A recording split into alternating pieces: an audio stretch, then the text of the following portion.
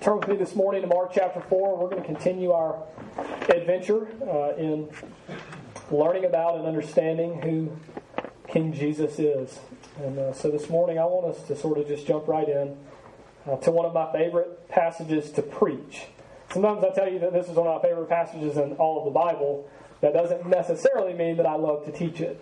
Some of them are very difficult and confusing and have lots of questions. And a lot of the time those are the passages that I like. But from a preaching perspective, I had an Old Testament professor, Dr. John Currid, whom I love dearly, and he's still teaching over in North Carolina now. He moved from the Jackson campus of Reformed Theological Seminary to out in North Carolina. But he's a phenomenal scholar and a language professor and student of the Old Testament, and he used to tell us when he'd get to something really good, he'd say, now guys, that'll preach, you know. And this is just one of those passages. It's probably the most familiar story.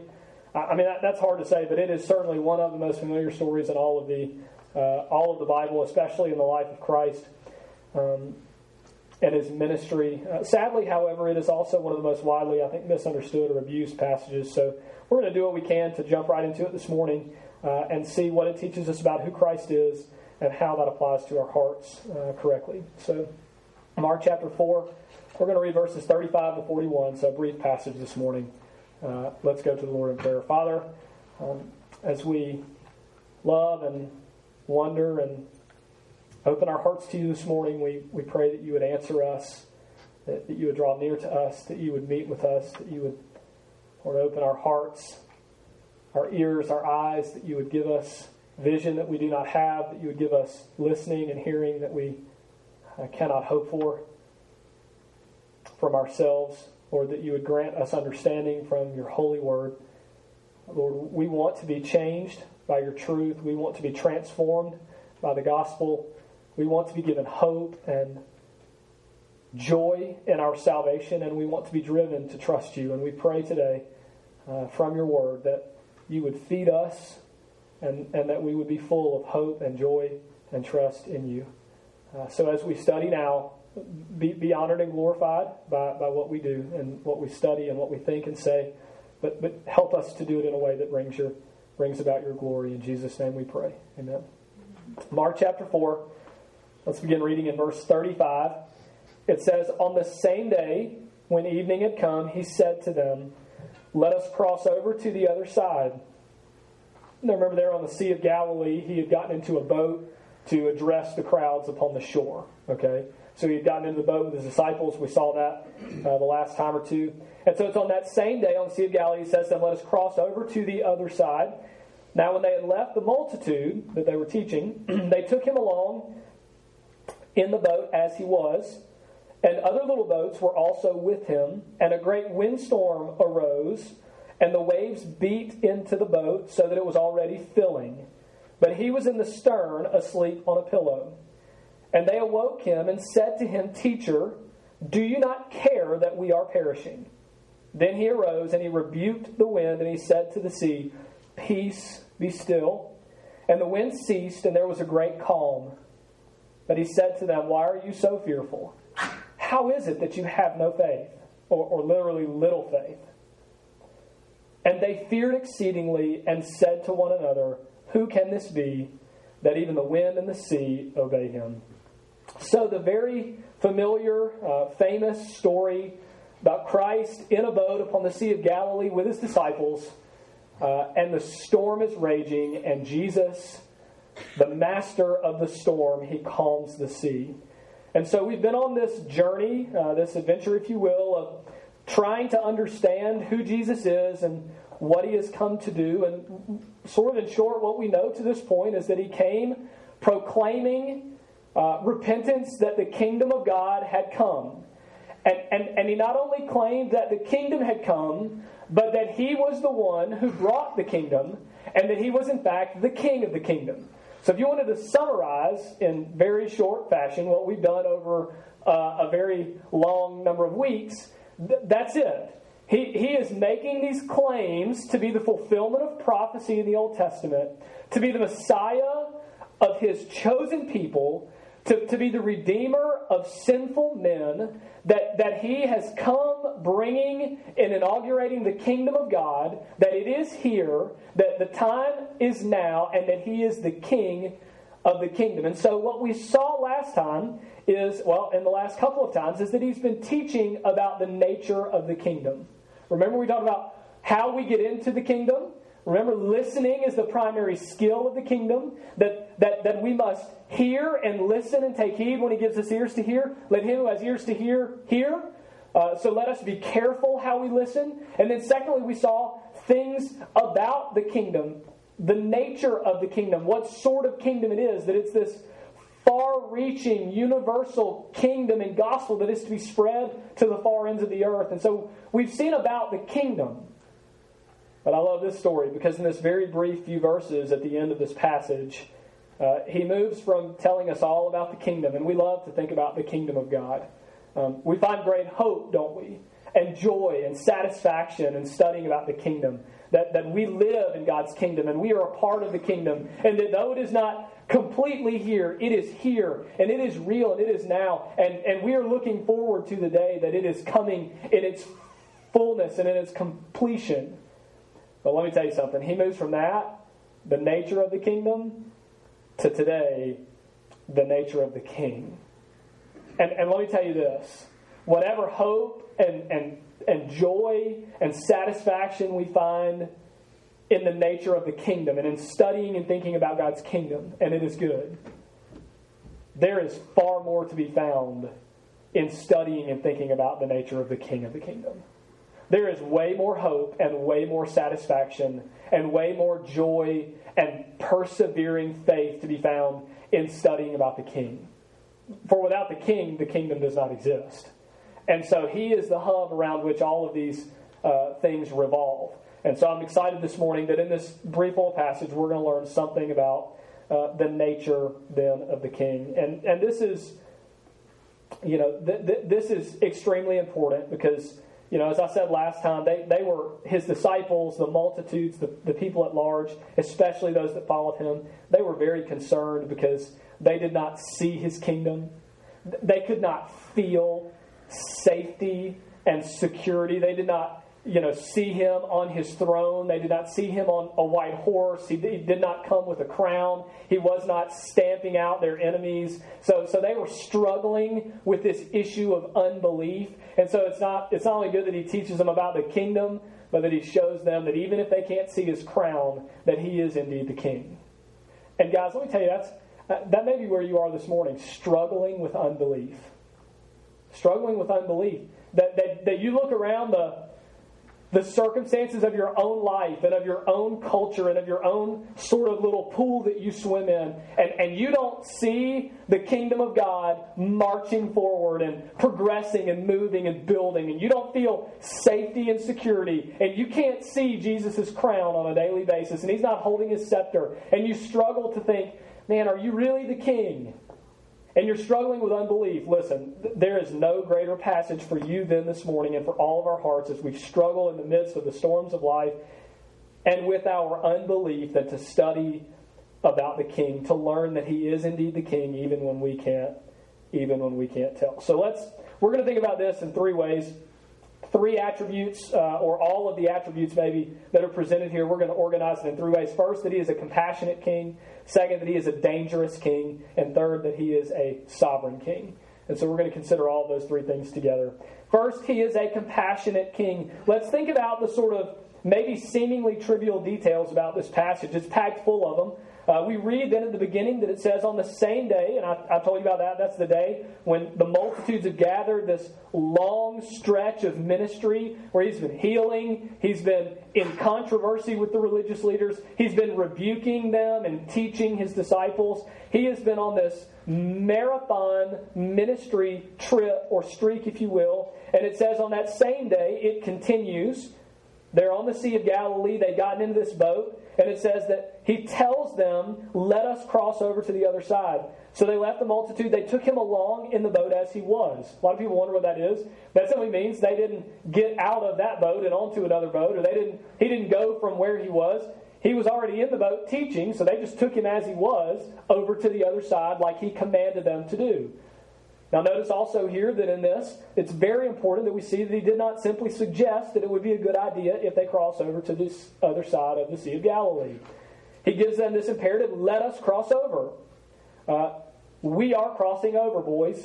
And so ready the ship and ready yourselves. Let's go. So let us cross over. They take him. They leave the multitude. They take him as he is. And then evidently there's all of these other little boats that come with them, that follow them. The multitude was not going to be left behind, I don't guess. And those that were able and those that had capacity, they jump in little ships and skiffs and boats, and they head out to continue to follow this guy Jesus and to learn about his teaching and to see what it is that he has to say. And a great windstorm arose, and the waves beat into the boat so that it was already filling. So this storm then comes up, and it is a terrible storm. We're going to think about that, and we'll look a little bit more deeply at that in just a few moments. But then there's this bit about Jesus. He was asleep in the stern, and it gives us on a pillow. I'm not 100% sure why we're giving that detail, but he's conked out. He's on a pillow. One of the first questions is, what in the world was Jesus doing? And so many people want to point to this that, it's just all about his, he wasn't fearful and he wasn't fretful and he just had all this confidence. Guys, he was God. Of course he wasn't fearful or fretful. I mean, that seems sort of superfluous to me in this passage. It seems to be a little bit redundant, or it's not helpful, I guess you'd say, to say, well, he wasn't fearful or fretful. I mean, duh, he was God. I mean, just as he claimed. Remember with the religious leaders that they said, who can forgive sins but God? And he says, son, your sins are forgiven. I am God, right? And he was well aware of his godness. And in many ways, this passage is going to give to us the nature of the king primarily is this dichotomy that he is human and God, that he is man and God. They are united, but not mixed. They are together, right? But they are not confused. They are completely whole and completely one and then completely two. It's a great mystery. I don't completely understand it, and you don't either. But he knew he was God, so he wasn't fretful. I think the question then is, why in the world was he sleeping in the midst of such a great storm when everybody else was freaking out? Guys, I think the reason is because of his humanity. Guess what? He was exhausted. I mean, we have seen this marathon. Jesus, from one account to the other, from one event to the other, most of us would have already said, I am done. Stick a fork in me and find me a bed and a pillow.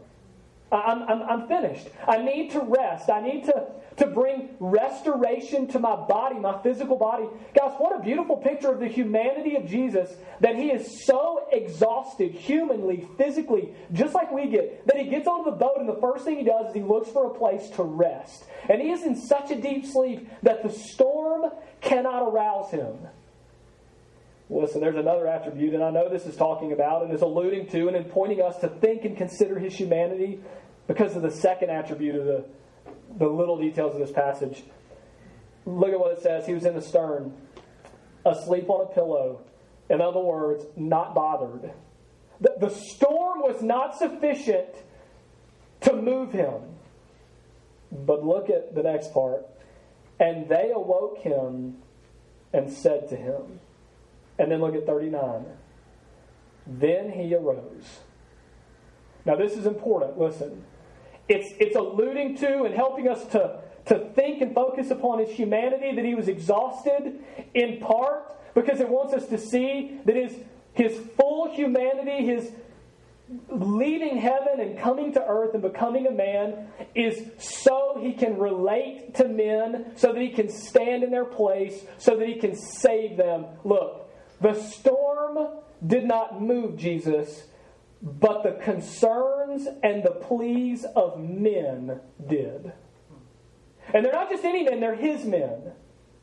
Don't miss that little detail. It's one of the most beautiful and important aspects to this passage, that the circumstances of life do not get Jesus' blood flow going, humanly speaking. But the cries of his children definitely do. It's why he became a man. And in his humanity, he gives us this great expression of his compassion as the king. So many kings, and this is such a odd picture because most kings are lots of things. Compassionate for their people in their kingdom is not one of them. They're usually tyrants. They're usually full of themselves. They usually do not have time to concern themselves with the basic trivial needs of the suffering and crying people that are in their kingdom.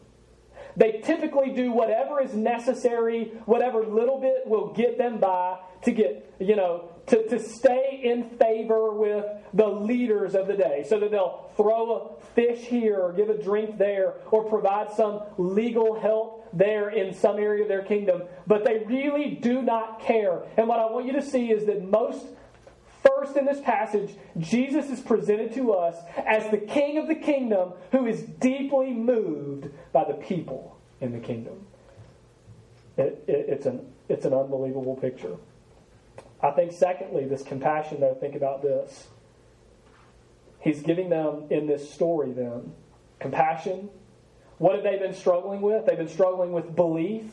They've been struggling with trust. They look around and they don't see, just like we do, they don't feel the kingdom. They don't see his crown. He's not on his throne, and they're struggling to trust and to believe him. First, he's compassionate because we see clearly that he is not moved by the storm. He is exhausted. He is human, but he is deeply moved by the pleas of his people. But then secondly, I see great compassion in what he does because he jumps up out of the storm in the midst of their struggle, and he does just what they need to believe. He could have delivered them any way that he wanted. He didn't have to calm the storm. He could have just kept them safe in the midst of the storm. But they're terrified in the storm. And what does Jesus do? He displays this miraculous, unbelievable, creative, instantaneous power as God Almighty. Why? To bolster them and to give them just a tiny glimpse of the kingdom he's been teaching them about. Do you see that? How compassionate God is that in our weakest moments of unbelief, if we will but plea with him and cry out to him, even in our weak moments of faithlessness, he will often give us what we need to believe in our humanity. He is compassionate. He is moved by the cries of his people. He gives them a glimpse of his power and authority, and a glimpse and a sense of the kingdom that he has been teaching them about and promising them that is to come. I would simply ask you this morning then, do you really think that he does not care? I mean, just in light of just the very beginning and the minor details of this story. Listen, I've preached so many funerals. Some of you in this room can attest to. I have preached funerals for your families. I've preached funerals for my own.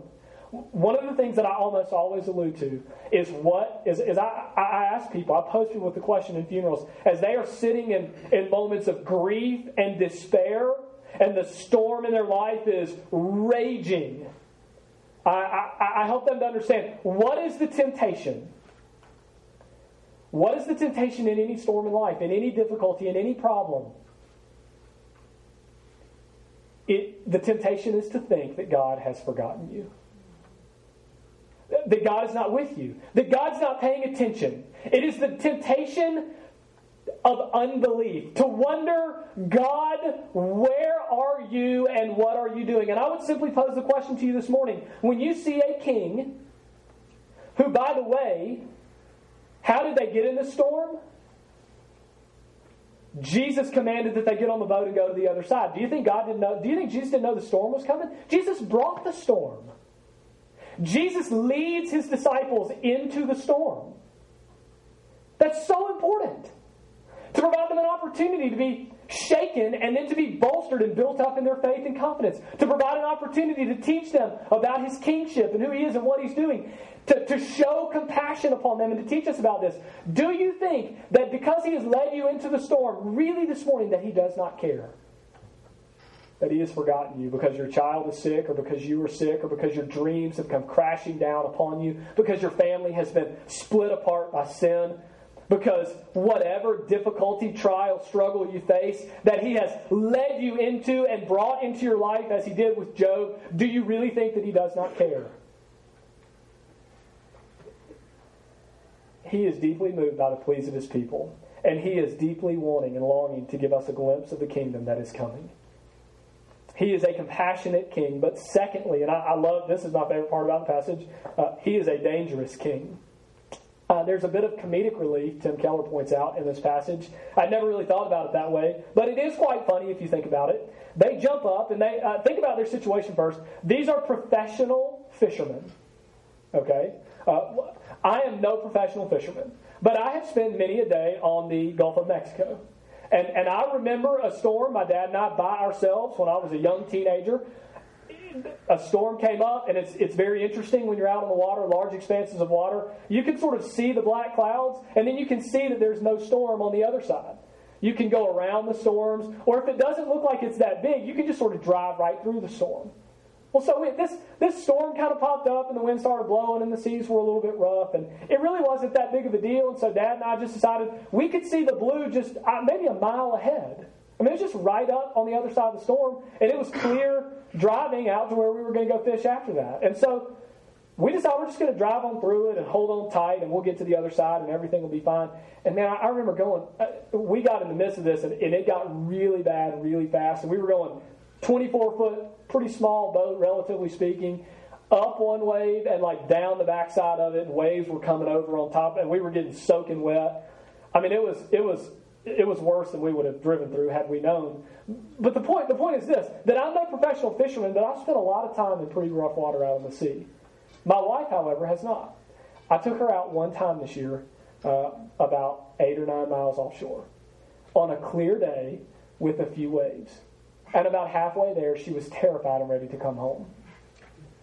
That's not simply to say that the exposure that I have makes it a lot easier for me to not be so scared and to know what real difficulty and real trouble is. Let me ask you this. If they were professional fishermen, how adept do you think they were at discerning when it was really, really, really dangerous? They knew. They spent every day of their lives out on the Sea of Galilee fishing. And what I want you to see is that they are absolutely terrified. They think they are going to die. Look at what they say. They're not simply suggesting. They come to him and they ask him, Teacher, and they have the same question that we do in these moments. Where are you? Why don't you care? What do they say? Do you not care? What? Not that we're scared, but that we are perishing. That they knew that the danger was so real that they were dying. And if Jesus led them out into this storm, that in and of itself points to his sort of extreme danger. I mean, he is a king that is pretty dangerous. But then look what happens. This comedic relief then, back to what I'm trying to point out. He arose and he rebuked the wind and he said to the sea, Peace, be still. And the wind ceased and there was a great calm. And then he turned to them and said, Oh, it's okay. Everything's fine now.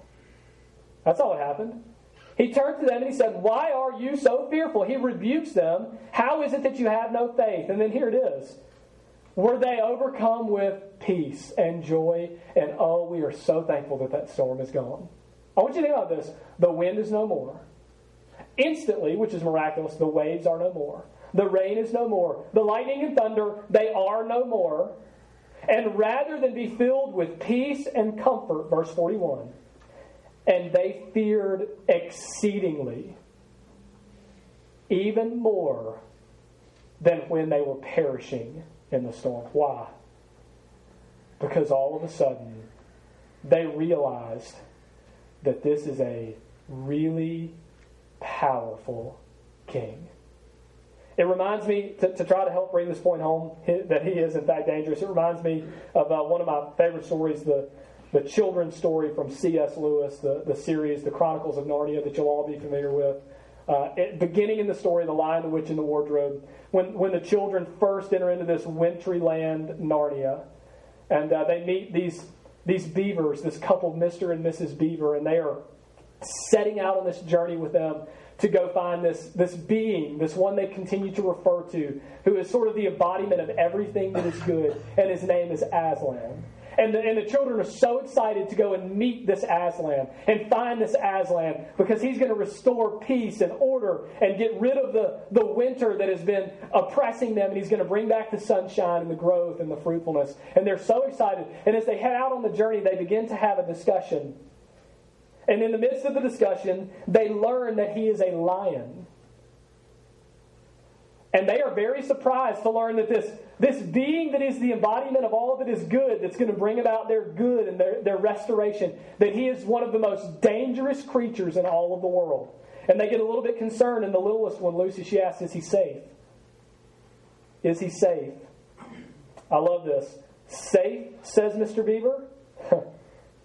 Did you not hear what Miss Beaver has told you? Who said anything about safe? Of course he isn't safe. And then they begin to fret desperately. They go from jubilation to fear. They go from joy to trouble. Because all of a sudden, their hopes have been dashed. Because he's this dangerous lion. But I love what Mr. Beaver says. No, he isn't safe. But he's good. He's the king, I tell you.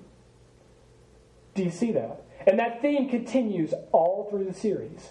They continue with this thing that he is not a tame lion, but he's good. Listen, he is not a tame lion. Jesus is the king of the storm, but he is a dangerous king. He has led them into this storm. But what's even worse than the storm that he brought is the power over the storm that he expressed. And when people experience this power, they should stand in awe and fall flat on their face in fear because of how wicked they are and how awesome he is. But listen, it's a great hope that we have, isn't it? If he wasn't so dangerous, he would be nothing for us. If Jesus could be folded up neatly and put in our pocket and taken with us, if he could be constrained in a small box, what hope would any of you have that he's going to crush evil and finally defeat all that is oppressing you and bring about restoration and joy and peace and calm every storm and still every sea and stop every wind? What hope would you have in that unless he was so dangerous? See, it is what we fear in Christ that brings us the greatest hope. And it is this reality that he is the king. So do you see this dichotomy that in the story, it very quickly and abruptly goes from a teaching that he is human and compassionate and deeply moved by his people to the King of Kings and Lord of Lords who is to be feared and awed and is in control of everything. He gives them this glimpse into the kingdom first, what it's going to be like. And then he gives them a glimpse of the king. And it is a very small glimpse, and they can barely handle what they see. So he's a compassionate king. He is a dangerous king. And then finally, and very briefly, he is a sovereign king. And I mean by that word is used in many different capacities, but let me give you some words that are similar to give you a hint of what I mean. That in his kingship, he is supreme, absolute, unlimited, unrestricted, boundless, ultimate, total, unconditionally. He is the king. He is sovereign king over everything. He is the king over the storm. He is the king over the people in the storm. He is the king over the clouds that bring the storm. He is the king of all of creation. Psalm 24, for the earth is the Lord's and all of its fullness. It is that awesomeness of God that they feared, and it is that same awesomeness, his sovereignty, his might, his power, his rule, his supremacy and absolute unlimitedness that brings us the greatest hope and joy. Listen, in this storm, how does he deal with the weather? You want to know just how sovereign a king he is? He rebukes the weather like you rebuke a child. I love what some have pointed out about this, that he does not roll up his sleeves and get out his wand and stand back and conjure. I mean, right? He doesn't say, oh, whoa, this is a problem, whip out his wand like Harry Potter and start calling on a greater power. He does not conjure the power to do this. He is the power to do it. And he simply says, hush, storm, shut your mouth. Do not speak unless spoken to. And immediately the storm stops. And for those of us who live in a hurricane-ridden land, one thing that you know is that even when the wind and the storm stops, the waves continue for days. But what I want you to see is in this passage, with the word of his mouth, he speaks and rebukes the storm like you rebuke a small child who is out of line and doing what they're not supposed to be doing. Shut up, storm. And immediately not only the wind and the rain, but the waves and the sea are flat as glass. Do you see the sovereignty? And so they're forced in this passage to stand back and say, who is this? Who are we on the boat with? That even the wind and the waves listen. The idea there is that even the wind and waves must listen. One of the greatest forces of nature, one of the most destructive forces that we know, that even it must bend its knee to simply the spoken rebuke of this guy. He is the sovereign king, and let me tell you something. Unlike many may tell you, and listen to me very carefully, the point of this passage and the point of this story and the point of understanding the compassion and danger and sovereignty of King Jesus is not to tell you that Jesus will calm all of the storms in your life. I mean, I used to say when I taught about this passage that I wish I could tell you that this morning, but I don't. I've decided that I no longer wish that because the message of this passage is far greater than that. So I'm content to give you what I think the point of this passage is. Let me tell you something. Not only does this passage, is it not here to tell you that He will calm all of the storms in your life, He won't. The Bible tells us clearly that He will not calm the storms of your life, necessarily. Some He may, many He won't. It teaches us that as Jesus walked the wobbly road of suffering that ultimately led to glory, so too will our path to glory be paved with the bricks of suffering. It just will. That as they hated our master, so they will hate us. And that He uses the storms of life to sift us. He puts us on the boat and He drives us, so to speak, out into the midst of the storm, and He makes the hurricane rage so that we will be sifted into those that are false and really do not trust Him and really do not believe Him, and to those that really love Him and trust Him and believe in Him. Listen to the question that the disciples asked Him, the same question that we also have. They came to Him and they said, Teacher, if you really loved us, you would not let this happen to us. And isn't that the question that we ask so often in our hearts? If you really loved us, then you would not let this happen to us. And Jesus turns to them and in effect is saying, you do not have the right to distrust me. Remember one of the sermons that we preached just a few weeks ago, he's teaching about himself, that Jesus is a king that can be trusted. They come to him as we do and they say, Jesus, if you loved us, then you would not let this happen to us. And Jesus in return looks at us and says, if you really loved me, then you would trust me. It's the wrong question. He is not going to calm all the storms in your life. He is not going to still all of the seas in your life, at least today. At least today. The point of this story is not that the sea will be calmed, but that we are safe in the storm.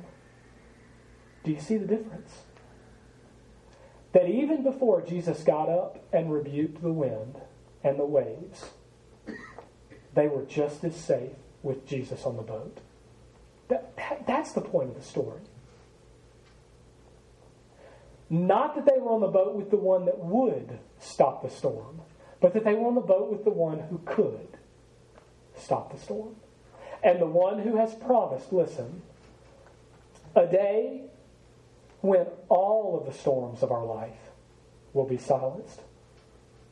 There is indeed coming a day, friends, when this compassionate and dangerous and sovereign king will return with his scepter and will bring his crown and will ascend his throne, and he will bring complete peace to his kingdom. He will still every wind. He will calm every sea. He will silence every thunderclap.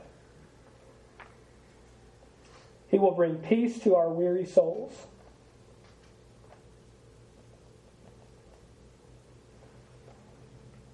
Let us trust that he has not forgotten or forsaken us. And let us say with John Newton, begone unbelief, my Savior is near, and for my relief will surely appear. By prayer let me wrestle, and he will perform. With Christ in the vessel, I smile at the storm. Let's pray.